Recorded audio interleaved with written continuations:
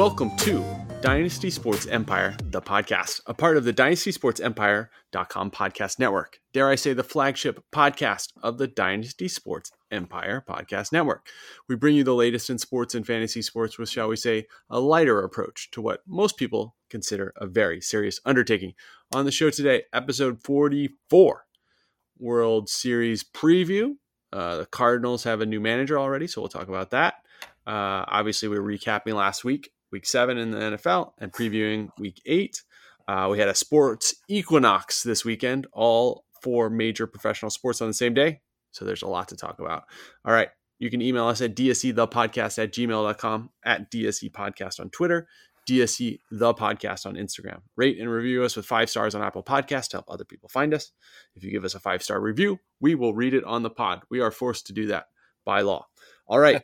All of that out of the way. As always, I'm your host, Jeff Roman. Alongside me tonight and every night is a guy who is now older than a professional major league manager, Tim Reinhart. Welcome, Tim.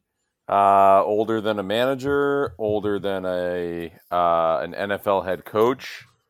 I don't know about the other major sports, but is there any NHL prodigies, NHL coaching prodigies out there? So the NHL doesn't strike me as a league that's going to have like a young Sean McVay kind of streak to it. And I hope that Ollie Marmol ends up being a Sean McVay. That would be terrific. But what does that say about us, that we are older than, like, we're older than coaches now. We're older than managers. Well, I remember the day, well, not the day, but the time period when there were players coming into the NFL who were like younger than me.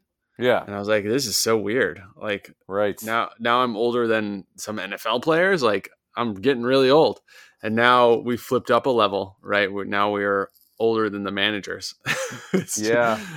Soon we'll be up there and be like, whoa, look at these young hotshot owners. A young 60-year-old guy. Oh boy. Yeah. Well, we'll go up the next rung. A little bit further down the line. We can only hope to still be podcasting. That would be episode 1044. Yeah, that'd be up there. Yeah. It'll be virtual reality podcasting at that point. That's true. What do you make of this hire? You are a little more connected to the St. Louis Cardinals world than I am. So what do you got? Well, so yeah, let's just recap it a little bit. The Cardinals hired Ollie Marmol, as he goes by. He was one of their bench coaches. So they promoted him to full manager. He was drafted as a catcher, I believe, the same draft as Pete Kozma, who's still kicking around playing somewhere at this point. And he kind of washed out as a hitter and catcher and became one of the Cardinals managers and worked his way up to bench coach. So, we were reading between the lines last week trying to figure out why Shildt was fired. But, hiring a bench coach, obviously there is some consistency to Shildt's regime, but also I think, maybe some of the differences between the coaches was one of the reasons that Shildt was fired. So I have a hard time generating a lot of opinions about this because I literally don't know that much about him as a manager. Because he's so young, he really hasn't been around that long. I think the goal of hiring him for the front office is to have somebody there that will implement what the front office wants to do. And granted, that was what they had Mike Shildt for, right? Yeah. Until he wasn't.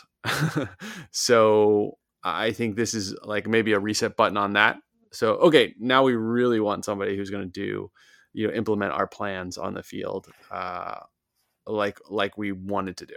So now, did you read that piece? Speaking of Mike Shildt, I believe it was in St. Louis Today, is that the website, stlouistoday.com? Yeah, for the St. Louis Post-Dispatch. Yeah. That in the exit interview or somewhere along the line, the front office suggested to Mike Shildt that there needed to be, or didn't suggest, told him that there would be some coaching changes, and he said no, and then one thing turned into another, and they decided to move in a different direction. Did you see that article? Yeah, I mean, there was definitely some strangeness about the interaction with the coaches and different areas of the team. Like they wanted more synergy or communication or something like that. It's all very, it's very tight-lipped organization, and Mike Schilt is not leaking anonymously to the press, so we don't really know exactly what happened. But there's definitely some part about it with the staff for sure. Yeah, and they haven't fired anybody. They kept his whole staff, so nobody else. Yeah, so you wonder who was it then? If assuming that report has some truth to it, who was it? Right, and I wonder if it I have no reason to doubt the reporting that you read, but I was wondering if maybe it was the other way around as well. Like there were some differences about Mike Schilt wanting certain coaches to go that he didn't get along with, and the front office wanting to retain them. So there's certainly something there. There's enough smoke there that there's something there. I don't know exactly who it's about or what exactly, but there's certainly something there. Definitely wasn't about Marmol, or maybe it was. Maybe Schilt wanted him fired, and the front office was like, "No, he's going to be a manager someday." Yeah. So it certainly could have been that as well. So, well, as far as Marmol goes, I know about as much as you do. I know he's young. I know he, generally speaking, seems to like embrace the analytics side of baseball.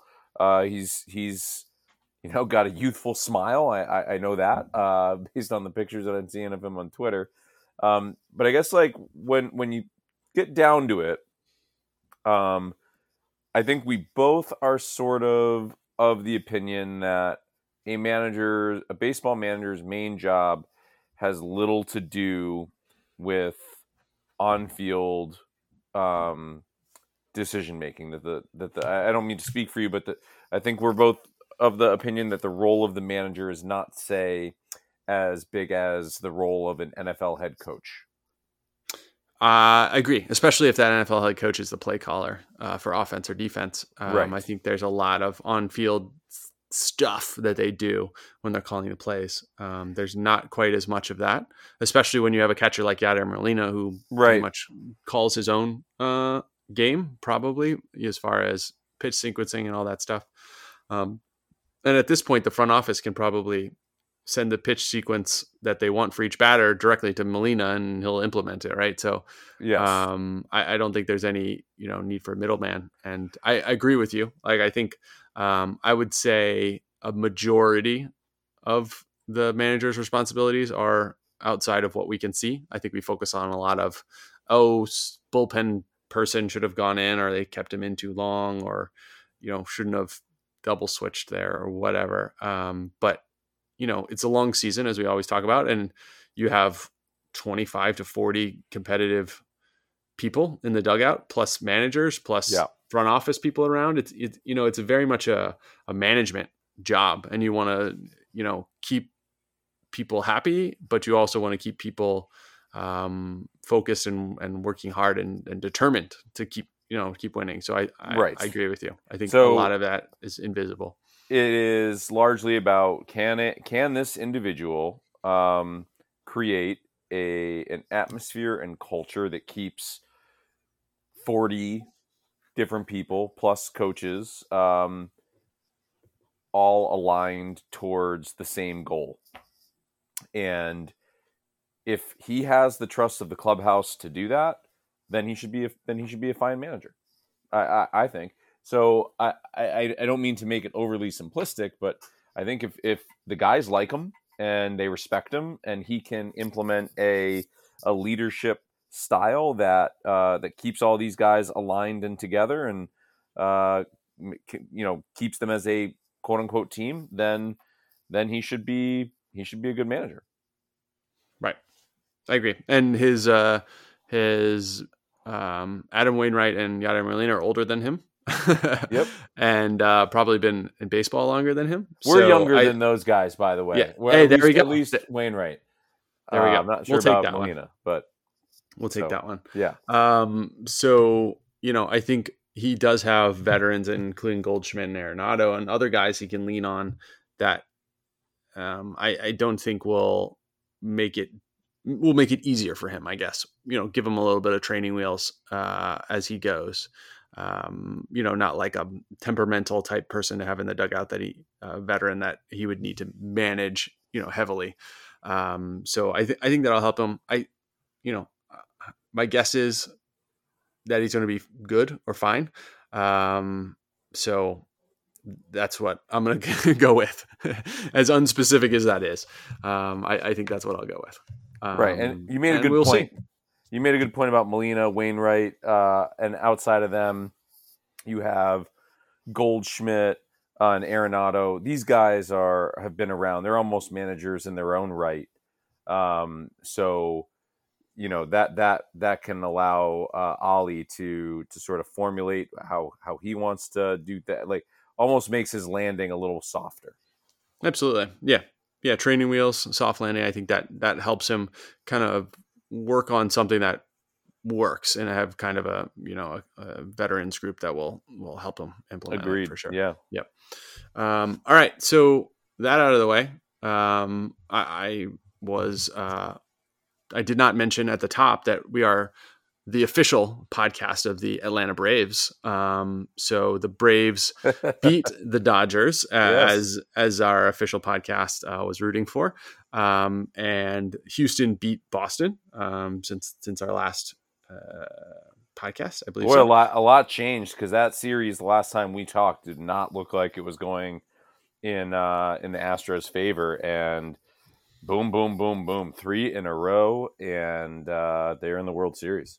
Right. So the Astros were on the verge of going down 3-1, and exploded for like 7 or 8 runs in the 8th inning there to win game 4. And then took 2 after that just to finish it off. So so that gives us a World Series starting tonight, the Atlanta Braves versus the Houston Astros. Houston had gone to 5 ALCSs in a row. This is their 3rd World Series in 5 years. And the Braves, who haven't won a World Series since 1999. So another great reason that we are rooting for the underdog here, the Atlanta Braves. They are, I think Houston is minus 130 or so to win. Yeah, I saw something like that, right? And that makes the Braves like plus 150 or something like that. So it's close, but Houston is a definite favorite to win this one. First game starts tonight. Live tonight, as we speak. The Braves already have a 2-0 lead. Yeah, so they jumped on them first batter, home run over the left field fence, and then a couple extra base hits later, and scored a second run. Who do you like here? I think it's so hard to it's so hard to pick against the Astros because they have so much talent on their team. So let me punt it to you first. Then I'll kick it to you. Tell me what you think first. I am rooting for the Braves. Definitely official podcast of the Atlanta Braves. Braves. As our, we're sponsored by them, for crying out loud. That's right. I think we talked about this a little bit last week. Just that the best player that they have went down early in the year, and people wrote them off. And even midpoint in the year, they were several games back of the New York Mets. Wow. And fought and battled back. I'm also I'm a Freddie Freeman fan. I mean, I like the way he plays the game, but I also just like him as how he, he's always in like the All-Star games and spring training games, like wearing the microphone and like doing all those like interviews. It just seems like he's a good guy to like root for. He's a fun guy to root for. Meanwhile, like I look at the Astros, and while I certainly respect the talent, and I have absolutely no problem with like the pointing at the watch, showboating the home run, like have all the fun you want. They're not as easy to root for. So I like the players on the Braves. I like Eddie Rosario. I could do without Jock Peterson's pearls. This personal preference. And I could also do without the nickname Jocktober. But I do like some of the guys on the team. I think they're fun to root for. So I'm pulling for them. Okay, so I actually do quite like the pearls. It's a little something different. Really? I'm a sucker for something. There's so many gold chains out there. Like I'm good with trying something new. Having a little bit of a different fashion statement. I'm all for that. So Okay. Jock Peterson, outfielder for the Braves, I believe started wearing pearls because they were lighter than a gold chain. Didn't quite weigh down as much on his neck. And as most baseball things happen, he started hitting well, and they never come off after that. The superstition continues to the playoffs. So, and I think here's the thing about the Astros is that they were caught cheating in 2017 when they won the World Series. And I think that, lots of teams get caught cheating, right? It happens. Lots of players get caught cheating. I think their reaction to that really made it worse in my mind. I think they were very kind of, I'm not thinking of the right word, but they were very on their high horse a little bit, that they were offended that people would be mad at them for cheating. I think they were kind of like scoffing at people for, kind of treating them as that enemy, not enemy, but like kind of ridiculing them and bringing signs in and all that good stuff about them cheating. I think, if you get caught, you can say, well, we did it. It was a mistake. We're sorry. Like it was, blah, blah, blah. Right. You could do a whole like PR thing where you just sit, you apologize and I think it's over. Right. But the way that they kind of took that on as kind of a affront to themselves, that they would be accused of this, which they were caught doing, right? The players didn't get punished because their players were given immunity to speak freely with the MLB. So that caused a little bit of a dichotomy between who was punished and who wasn't. So that was a long rant. But I find Houston hard to root for that reason. All right. So we're both rooting for the Braves, and I mean, I'm going to pick them too, because I like, they just, I don't know. It's for somebody that I try to be like very analytical, like they just feel like, this is not the analytical opinion here, but they feel like the team that, that can make, or that can keep this run going, I guess. Yeah. I mean, I think we talk about stats and what's the highest percentage and all that good stuff a lot, but like it's still human beings playing a game, right? And if you feel like the Braves are kind of on a hot run, so if they feel like,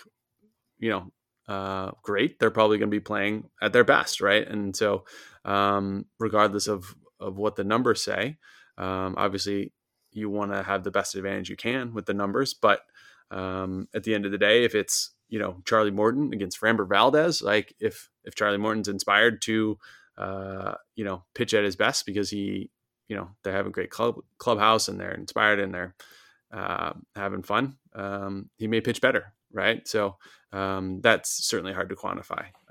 But I think that's part of how these teams go on runs. Like the Cardinals were the worst team in the playoffs in 2006 and won the World Series and started playing great. The Braves had the worst record of playoff teams in the NL. That's correct. Yes. Worse than the Cardinals. Yeah. Yeah. So, these things can just kind of happen very quickly. There's a lot of games in the regular season and there's not a lot of games in the playoffs. And so if you start playing well, it just happens. Yeah. I'm with you. I would not be surprised at all. So the odds are a little closer than I thought that they would be. I was hoping maybe the Braves would be a little bit higher to sneak one in, but it seems about fair for how these teams match up. Okay. All right. So onward and upward. All right. So what I wanted to do a little bit for our not go through games, but I wanted to have a couple of big picture items questions here for the NFL. We're through 7 weeks of the season, 10 weeks to go, or 10 games to go, I guess, for each team. So there's the Cincinnati Bengals beat the Ravens, beat them pretty badly. Yes. 41-17 this week. And that puts them at the top of the AFC North, and I believe the top of the AFC. Number 1 seed if the playoffs started today. Right. Yeah. So I wanted to talk about them, and I also want to talk about the Tennessee Titans, who had another good win this week. So they are they're in the top 4 of the AFC. So I just wanted to talk about first, like, of these two teams, do you think either of them are for real? And by for real, I mean not just making the playoffs, but making a deep run into the playoffs in the AFC. Yes, both. Both of them yes to both. are yes to both of them. Both of them are strong teams that are. If I'm picking the top 3 teams in the AFC, it's going to be those 2 teams and the Bills, I think. So I and maybe throw. Well, I don't know if you had to like pick another one, maybe throw the Chargers in the AFC.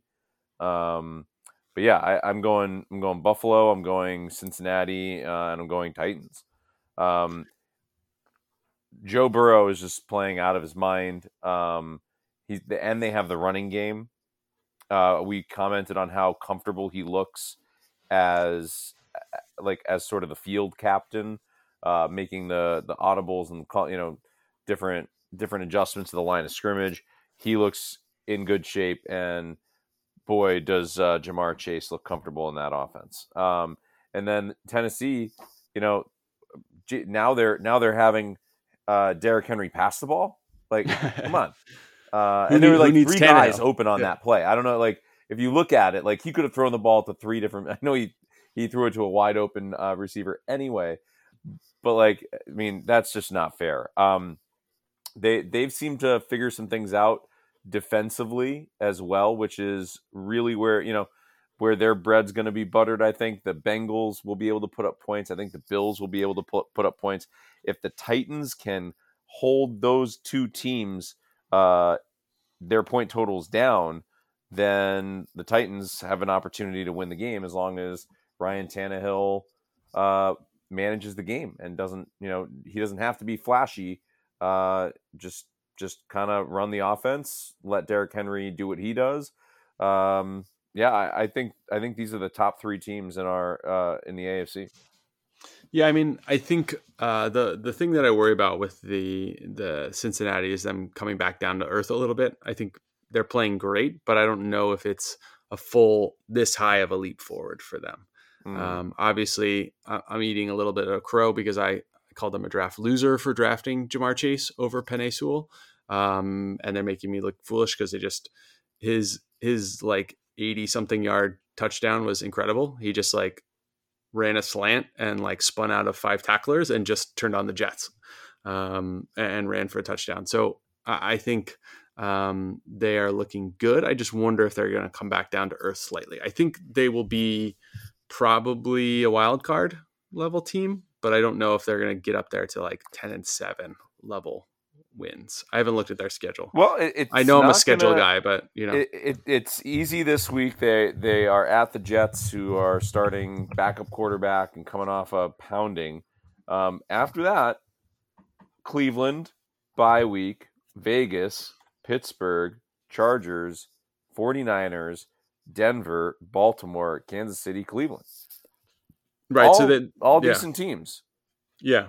Finished pretty tough there with Ravens, Chiefs, Browns. Obviously they're in Denver late in the year at altitude in the cold. So there could be some complications there, especially with their offense based a little bit more on throwing versus passing. Not a lot of cupcakes. So I think, they did have had some good wins so far. The Steelers one sticks out a little bit. Maybe not as much now that we kind of see the Steelers coming back down to earth as well. But that signature win certainly against the Ravens this week. That's a great way to. That is a signature win for this team. Yeah, and I think the Browns game will be big, and obviously the finishing kick there with the Ravens, Chiefs, and Browns and Chargers are in the beginning of December as well. Pick one of those three teams to win the AFC. Which one of those? Which three? Do you agree that those are the top three teams? So that's, I guess, the other half of this discussion is, are the Browns and Chiefs going to come back up? The Browns for injury related reasons, the Chiefs for just playing badly related reasons. I think those three teams are the best teams in the AFC right now. But I don't think that they're going to be the best three at the end of the season. The Raiders obviously are still there as well too. I'm going to go ahead and discount the Raiders. Sorry, Raiders. They're a good team too. Yeah, they're a good team. I think they're a good team. I would call them, similar to the Bengals. I think they're going to come back down to earth a little bit as well. They've been up and down this whole year. Anyway. They've been on a roller coaster already. Yeah. But the Raiders still have 2 games against the Chiefs. They still have the Browns, and they have the Colts and Chargers as well.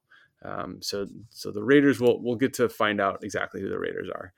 The Titans, the thing about the Titans is I worry about their defense. And they have tightened it up recently. But it's just been, actually, if you look at the DVOA article on footballoutsiders.com, the title of it is, "Are the Titans Overrated?"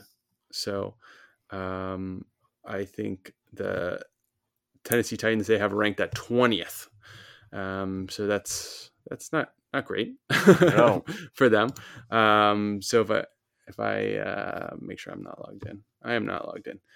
So I can't see the DVOA, but that's the only thing I worry about with Tennessee is their defense. It has been better, but it certainly has been gashed. And they, but on their offensive side, obviously they have Derrick Henry, and they finally unleashed AJ Brown, their wide receiver. Yes. So that gives them so much more of a dynamic offense. So I think that I'll say the Titans are a better chance to make damage in the playoffs, make hay, make a run, because I think that they're likely to win the division and get home field advantage. The Bengals are less likely. I mean, if you just look at the odds, they're less likely. Yeah. But I think less likely in general. They have a tougher division, right? So more likely to be going on the road early in the playoffs. So maybe I'll go with that one. So on the other side of the coin, go ahead. I was gonna say I still like if I'm picking a favorite for the AFC, it's still the Bills. Yes, I agree with you there. I think they're the best team, and the most complete team in the AFC. Right. So on the other side of the coin, we talked about the Browns a little bit. I think it's injuries pretty much is their problem. So the Chiefs this week got. Was it the Titans? Did they play the Titans? They did. They did play the Titans. Yeah. So they in one of the most surprising sides. I guess I'm not surprised that the Titans scored 31 on Kansas City, but Kansas City scored 3 points, the least number of points that they have scored on Andy Reid's tenure in Kansas City. So, I mean, what's going on there? Okay. I'm going to, I guess. So first off, the game got out of hand pretty quick. So the score was 27-0 at the half. Now we've seen Kansas City certainly come back from those kinds of deficits before. I'm not going to ring the alarm just yet. 3 turnovers. I don't think that that's, despite the fact that Mahomes has, I think, 9 interceptions now. I'm still thinking that they have the ability to piece things back together. I'm not going crazy about this just yet. So let's give them this week. We'll talk about them a little bit later. I think when we do our survivor picks, I'm gonna maintain faith in the Chiefs. Here's what cannot be. Patrick Mahomes cannot be the leading rusher of that team, and he was on Sunday. He was the leading rusher with 30 whatever yards. They need to develop some kind of a running game that they can gash these defenses when they're playing in dime packages. They should be able to move the football with the ball on the ground, and I think if they can balance that a little bit more, then they'll be in good shape. Yep, and I agree with you on that. I mean, they invested so much in their offensive line, probably to the detriment of their defense. Certainly, in this off season, they need to be able to trust them to run block as much as they pass block. So, and it's not really a running back issue, right? I think the whichever Williams brother that they have, Daryl, Daryl is a adequate fill-in for Edwards-Helaire. Yeah. So I wouldn't say that is the problem. The running game is mostly an offensive line thing. I think it's just a commitment to getting that done. And I think I'm again, analytics would tell you that passing is so much more efficient than running, but at some point you have to do it a little bit. You got to keep people honest. Yes. And you saw that I think we saw that in New England against Tampa Bay, that they skewed their defense so badly to protect the pass that they just left 5-yard runs open. And if they leave 5-yard runs open, you pretty much just have to take them and keep moving the ball, and then ask questions later. So looking at Kansas City and DVOA, they have the 5th ranked offense and the 31st ranked defense. One of the other things I think that's hurting their offense a little bit is those turnovers that you mentioned. Yes. I think Patrick Mahomes knows his defense is bad, so he's trying to do too much. So he's pushing it a little bit further than he would, throwing kind of the craziest passes that I've ever seen him throw from places he should not be throwing it to people he should not be throwing it to. So I think that's certainly a big problem as well. And hopefully they can get that, a little bit straightened out. So, I think this game was a bit shocking because it's the first time they haven't put points on the board.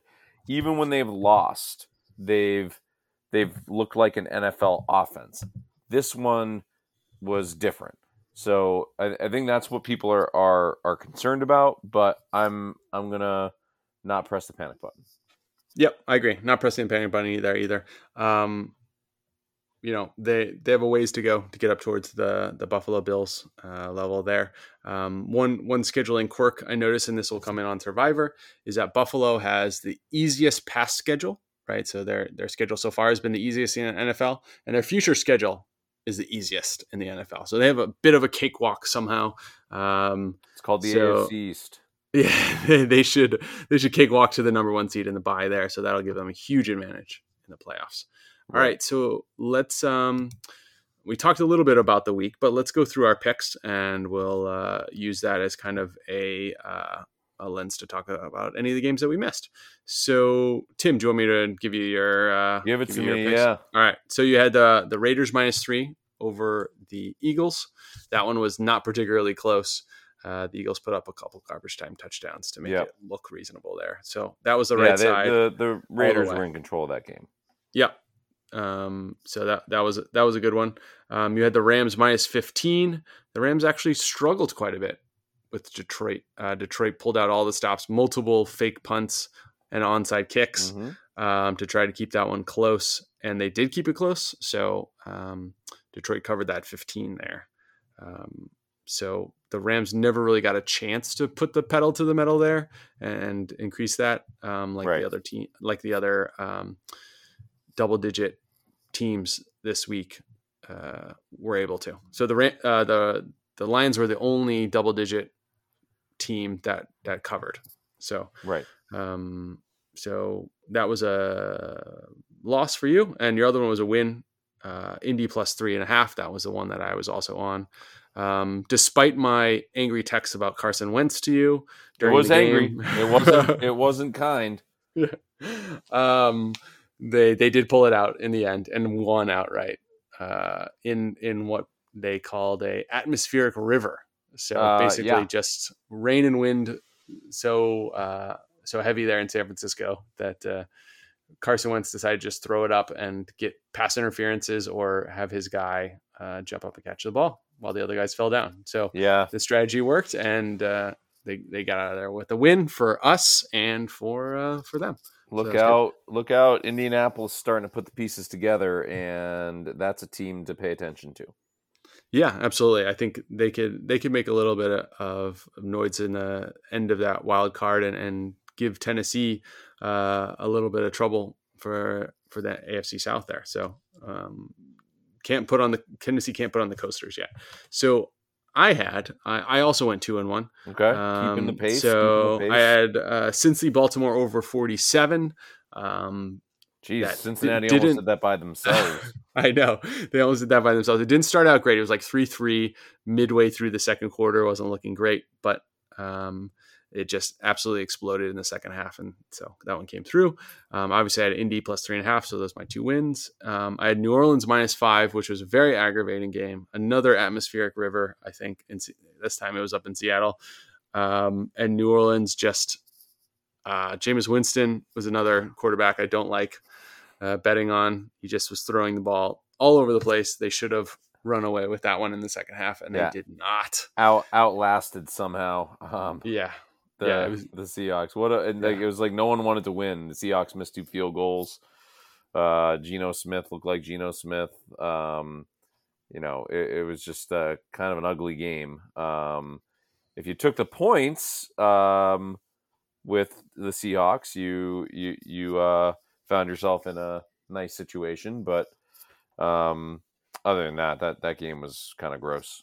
Yeah, the one touchdown for New Orleans was scored when the shotgun snap was dropped by Jameis Winston. He picked it back up, threw it to Kamara, and Kamara just walked into the end zone from like 10 yards out. Yeah, it was like remarkably inept, pretty hilarious by Seahawks. And that's when I was like, okay, like this is gonna happen. Like we're gonna cover this 5, and it's gonna be like at least a touchdown. It just never happened. Never put the two things together. Alvin Kamara had a huge game for my fantasy team, which was great, or one of my fantasy teams. But other than that one was not a winner, unfortunately. I was hoping for a perfect 3-0 there to start to catch up with you. So just to reset our standings, Tim, you are 9-11-1. Okay. I am 7-14. So you are 2.5 games up on me.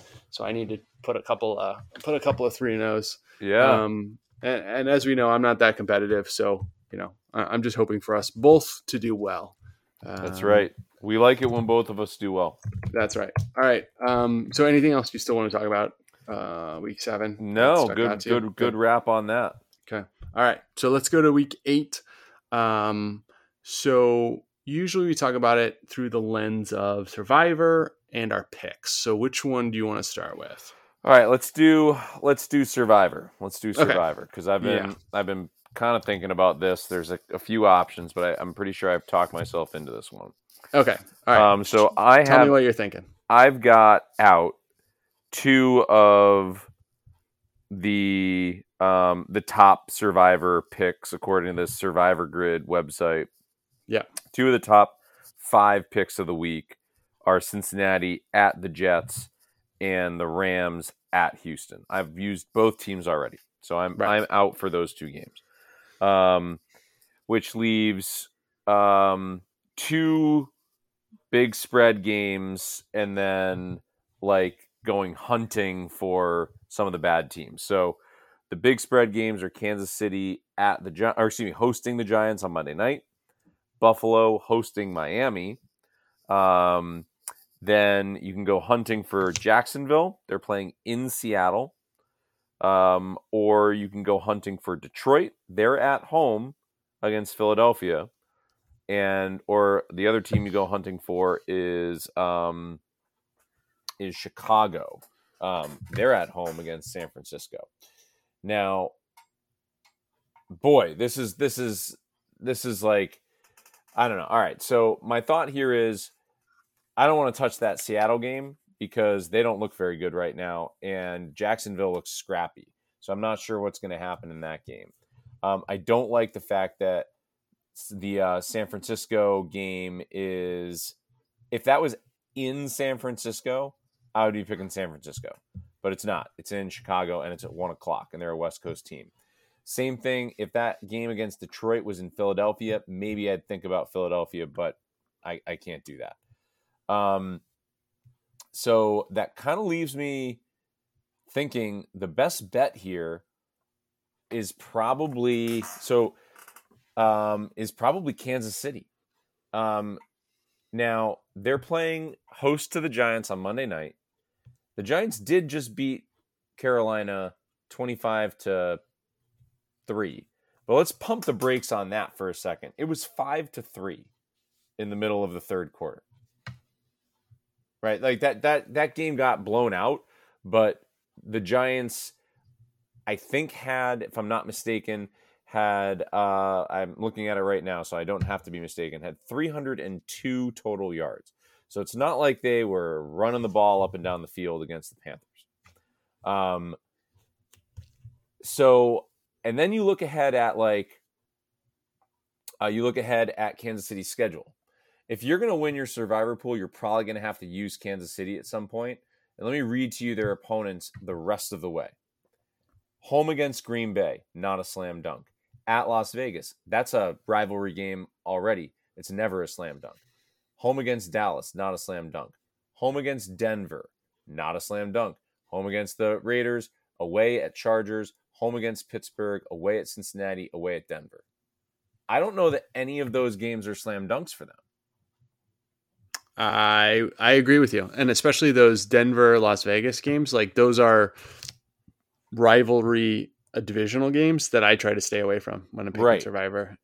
Even though they're at home, I don't like any other, like I probably wouldn't pick Kansas City again unless I pick this them. This is it. I think you're in a use them or lose them point with them. And I am tempted to think about Atlanta at home against Carolina or Denver at home against Washington, but Vegas is telling me not to think about those because those spreads are 2.5 and 3 respectively. Vegas is telling me to look at Kansas City pretty strong. That's a 10-point spread. The Giants are kind of banged up offensively. As long as Patrick Mahomes is playing, I think that's the right place to be. So I'm going to keep an eye on, I actually don't know. Is there a possibility that Saquon Barkley plays, or is he on IR? I'm pretty sure that he's not going to play this week. I'm pretty sure that's a no. Yeah. So as long as that's all the same stuff, then I'll take Patrick Mahomes in this one. So I think I've talked myself into it. What do you think? Yeah, so when you look at the schedule, I think just like you, and I have a couple of different entries and different things, but I'm saving Buffalo. There, as I talked about, their schedule is cake down the stretch. And Tampa Bay, I'm saving as well. They have, if you save Tampa Bay and Buffalo for the last 2 weeks, you could get Tampa Bay at the Jets and Buffalo at home against the Jets in 17 and 18, and basically, sail your way into the championship. However, you have to get from week 8 to week 17 to do that. And that's a bit tricky if you don't use them. So, I have aspirations on winning it. So I'm not going to use them. And I've already used the Rams in the entries that I didn't use the Rams. I used the Rams last week. I also used the very trendy Cincinnati at New York Jets pick as well. So I agree with you 100%. I'm going on all Kansas City on all my entries. I'm all in on Kansas City this week. They have what looks like about 20%. So they're still the second most popular pick. So it's not like a off the beaten path pick at all, but they are spread out between Cincinnati, Kansas City, Buffalo, and the Rams this week. There hasn't been a lot of big upsets. So we haven't, had a big swath of people eliminated. So I guess the big upset was probably the Jets beating the Texans a few weeks ago. That was probably the biggest hit to Survivor this year. Was it over the Texans? Yeah, I'm sorry, maybe. Tennessee. Yeah, Tennessee. Yeah, Tennessee Texans. Yeah. I always do that. Yeah. I think that's probably the biggest one. Tennessee's another one. Like, if that game's in Tennessee, I would consider picking them against Indianapolis. Yeah. Some of the I think the one that like really tempts me is Denver, but they've lost 4 in a row. Yeah, Denver. I mean, Denver's not. Obviously they're not that good. We're going to be running into some teams that aren't that good here pretty soon, and have to pick them. But that's. I mean, obviously, that one's in Denver. Washington has to deal with the altitude there. I don't know. That one is one I'd like to stay away from. I don't know enough. Like, I don't have a good handle on either of those teams right now. And Washington's been scrappy too. Yeah. Like they've been in games and they Giants were have too to a certain extent, but I don't know. I mean, Washington, there was a crazy call where Taylor Heinicke slid headfirst before the goal line and they counted him down before the goal line. And then they had another weird call at the goal line. So they had 4 trips inside the red zone and got 3 points out of it. So, if they regress to the mean at all, they are pretty tight with Green Bay there. They're in that game. They're in that game. So, and anything can happen. So, I don't trust Denver there. I don't trust the Eagles, as far as I could throw them. So I'm going to try to not pick them at all in Survivor. They do have the Jets on their schedule, week 13, but I think, I think Kansas City is the way to go. If Kansas City was full strength Kansas City, I think we'd be seeing a lot of more people on this one. So I think it's actually a good bounce back spot for them to get right against the Giants. Okay, I am seeing that Saquon Barkley and Kenny Golladay may practice tomorrow. Okay, so that is something to keep an eye on, just in case. So if something does happen, I may revert to Buffalo, but I do think this being a home game for Kansas City is a good spot. Yeah, I mean, I guess I have to think that I have to play like I'm going to win, because if I lose Buffalo at this point, I'm going to be at a huge disadvantage towards the end, picking more questionable teams. Yeah, exactly. So, I guess if from what I've seen with the Giants, Saquon or no, if they go into Kansas City and win, I think just have to tip my hat and say, all right, well, you did it.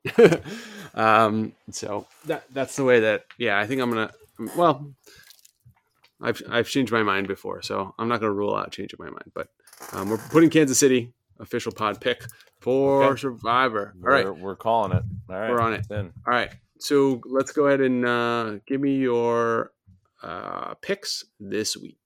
The gate. Okay. So my picks this week, I am going to start on Thursday night. I usually try to stay away from these Thursday night games, and I usually try to stay away. If I am picking a Thursday night game, I usually try to stay away from the away team. And I'm going to break all of those rules right here because I like the Packers getting 6.5 points. I think that this, whether or not Devontae Adams plays, this is going to be a close game. maybe decided with a field goal.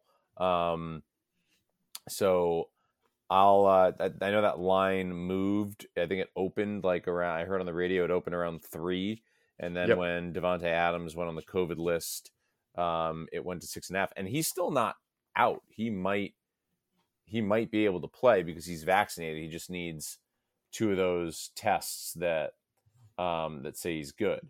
So it's possible he still plays. So I'm going to ride with Aaron Rodgers and take the Packers and the points. Packers are at home on Thursday night, right? They're away. They're away. They're in Arizona. Away. Okay. In Arizona. So I'm taking the 6.5 with the away team. Okay. I wonder about no Devontae Adams is going to be tough for them, but it's hard to get almost a touchdown for Aaron Rodgers to get almost a touchdown and not like that bet, Right. Exactly. That's kind of what I'm thinking here. All right, then I'm going to go and pick the Falcons -3 points. I think they're playing well. They've found a way to get Kyle Pitts involved in the offense. The Panthers do not look very good. Had to bench Sam Darnold last week. This is one of those that like I considered in the Survivor pool, especially if the Panthers don't have name slipping my mind again, Christian McCaffrey. Again, that stunts their offense quite a bit. So I'll take the Falcons winning at home -3. Yeah, I mean, I think the Panthers have kind of fallen apart a little bit. Matt Rule is not looking like the genius a lot of people thought he was coming into this year or even last year. And the Sam Darnold experiment is falling apart. Actually, probably better for the Panthers that it falls apart now versus, him having a mediocre season and them trying to figure out like how much to pay him. Right. It's better to know that he's not the answer now. So they have to go back into the quarterback carousel next year. So Atlanta, it's funny because they picked Kyle Pitts in like the top 5. And now in week 8, they're like, oh yeah, we should probably just pass it to him. Yeah, maybe we should spread him out and throw him the ball all the time. Maybe just he's huge and he's fast, and let's just throw him a ball a million times. He's a mismatch nightmare. Yeah. So amazing that it took them a while to discover that, but now that they have, their offense is cooking. So yep, they sure do look good. And then my final pick, I'm going to go with the Tampa Bay Buccaneers on the road against the Saints. I'm not inspired by the performance. I know it was pretty garbage weather, but I'm not inspired by the performance of the Saints last week or last night, really. And I think that Tampa is going to be more than 5 points better than the Saints. So I'll pick them to win by a touchdown. Yep, getting Tampa Bay under a touchdown, that's a good move. I did not have any of those. So we are different on all our picks, and I have a decision to make that I'm going to make a snap decision on my last pick when I get to it. So I am taking the LA Chargers -5.5. Last I looked, it was 5.5. Yep. Yes. Versus New England. I think New England is riding high from a big win over the Jets. And the Chargers are a little bit low in the market. All the smart people that you listen to when you talk about football betting talk about the market. So I'll say market to make me sound smart. So I think the Chargers getting under a touchdown is something that I'll be happy with against New England. Yeah, just a couple of weeks ago that New England had trouble with Houston, right? So I think Chargers getting 5.5, and I believe Chargers coming off their bye as well. So I'll take them -5.5. So my next pick was another similar pick to your Tampa Bay pick, where I was kind of like, well, this line is under a key number here. So I'm taking Dallas -2.5 against Minnesota. Thought about that one, yeah. Sunday night. I think Minnesota is a good team, I guess. They have some snake bit losses, but If you're saying Dallas by a field goal. I think Dallas has the better offense. I think Dallas has the better defense, and Minnesota tends to play like it's the 1940s, and then they're running the veer when they're up in a game. Yeah. So I don't think this one's going to get too far out of hand in Minnesota's favor. Certainly could get out of hand in Dallas's favor. So if you're giving me less than a field goal, I will take that. So Dallas also coming off a bye. Yeah, there you go. Two teams coming off a bye. Minnesota coming off a bye as well, so that one's a little bit muted. But I still like Dallas more than a field goal, more than Minnesota. Yeah. And my last pick is going to be San Francisco minus a field goal over Chicago. Chicago looks lost. Lost is the only word. Yeah, exactly right. Their coaching staff looks lost. Their defense looks lost. Their quarterback looks lost. Everybody looks pretty much lost. I think San Francisco looked pretty bad against in that atmospheric river. Jimmy Garoppolo was like, the ball was flying all over the place. So I think Kyle Shanahan has a great record with Jimmy Garoppolo. So I think that they get it sorted out a little bit, against a much worse team in Chicago. And I think they win by at least a field goal there. They're capable of better than Chicago is capable of. Yeah, I really wish that game was a home game for the 49ers, because that would be my pick in Survivor. Yeah. I think, unquestioned. Yeah, I think San Francisco is better than they showed on national TV, and Chicago is probably slightly better than they showed, but I don't think that they're going to San Francisco's defense is still pretty tough. So true. Not a lot from Chicago. Okay, so we did Survivor. We did our picks. We're all on the board with our picks. We got the World Series going on. For some reason, I have the Sixers game on behind me because I am glutton for punishment. I don't know. My goodness. We got 5-0 in the World Series. Wow. Go Braves. In the bottom of the third. In the bottom of the third. We've been going. The game started an hour and a half ago, right? It started before we started recording, and it is only the bottom of the third inning. Wow. Okay. This is another one of those times you just look up and you're like, how is this even possible that this game is only in the third inning? Like, what is going on? Yeah. Usually you're looking at like 45 minutes. My goodness. All right. So, well, it'll still be on probably when this thing goes live. So you can catch up on the end of the World Series Game 1. So right. Anything other than World Series Game 1, which probably will still be going on tomorrow, are you going to be looking at this week, Tim? The rest of the World Series, it's definitely what do you call it? This is the time, right? So this is late October, early November. We're going World Series all the way. I do want to see this Ohio State Penn State game. Got some good Big Ten games this weekend. Ohio State hosts Penn State. Now that game doesn't look quite as good because of the 75 overtime loss that they had, where you texted me and told me they were just doing 2-point conversions. I didn't even know that was a thing.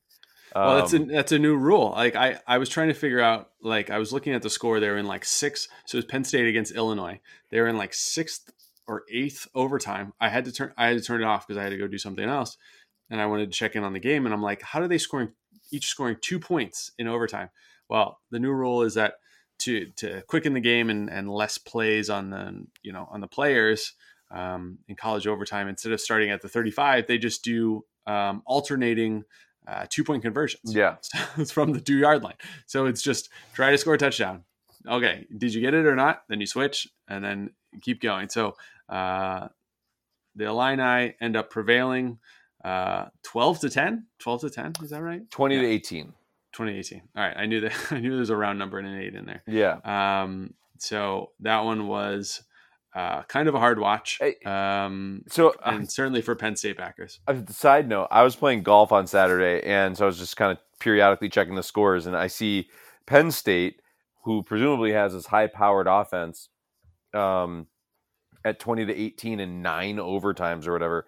And then like right below it, Wake Forest and Army are 70-56. Like, what is this world that this is going on? So anyway, the Big Ten has that game. Michigan at Michigan State, I believe. It's at Michigan State, and that's number 7 versus number 8. That should be a good game as well. Yeah, so I'm looking forward to those Big Ten battles on Saturday, plus the World Series. Okay, great. So it looks like we probably, as long as there is a Game 5 in the Astros-Braves game, we'll have another Sports Equinox on Halloween on Sunday. So all right, yeah. Baseball, I'm assuming there will be some basketball and hockey. Obviously, the NFL will be played on Sunday. So we could have a winner in the World Series. Game 6 is scheduled for a week from today, November 2nd. So we could have a winner by then. We might not. I hope that we have, a long series, because I like to see those Game 6s and Game 7s. So definitely going to say that you need to keep your eyes glued to the World Series and keep your ears glued to Dynasty Sports Empire, the podcast. And we will talk to you next week. There it is. There it is.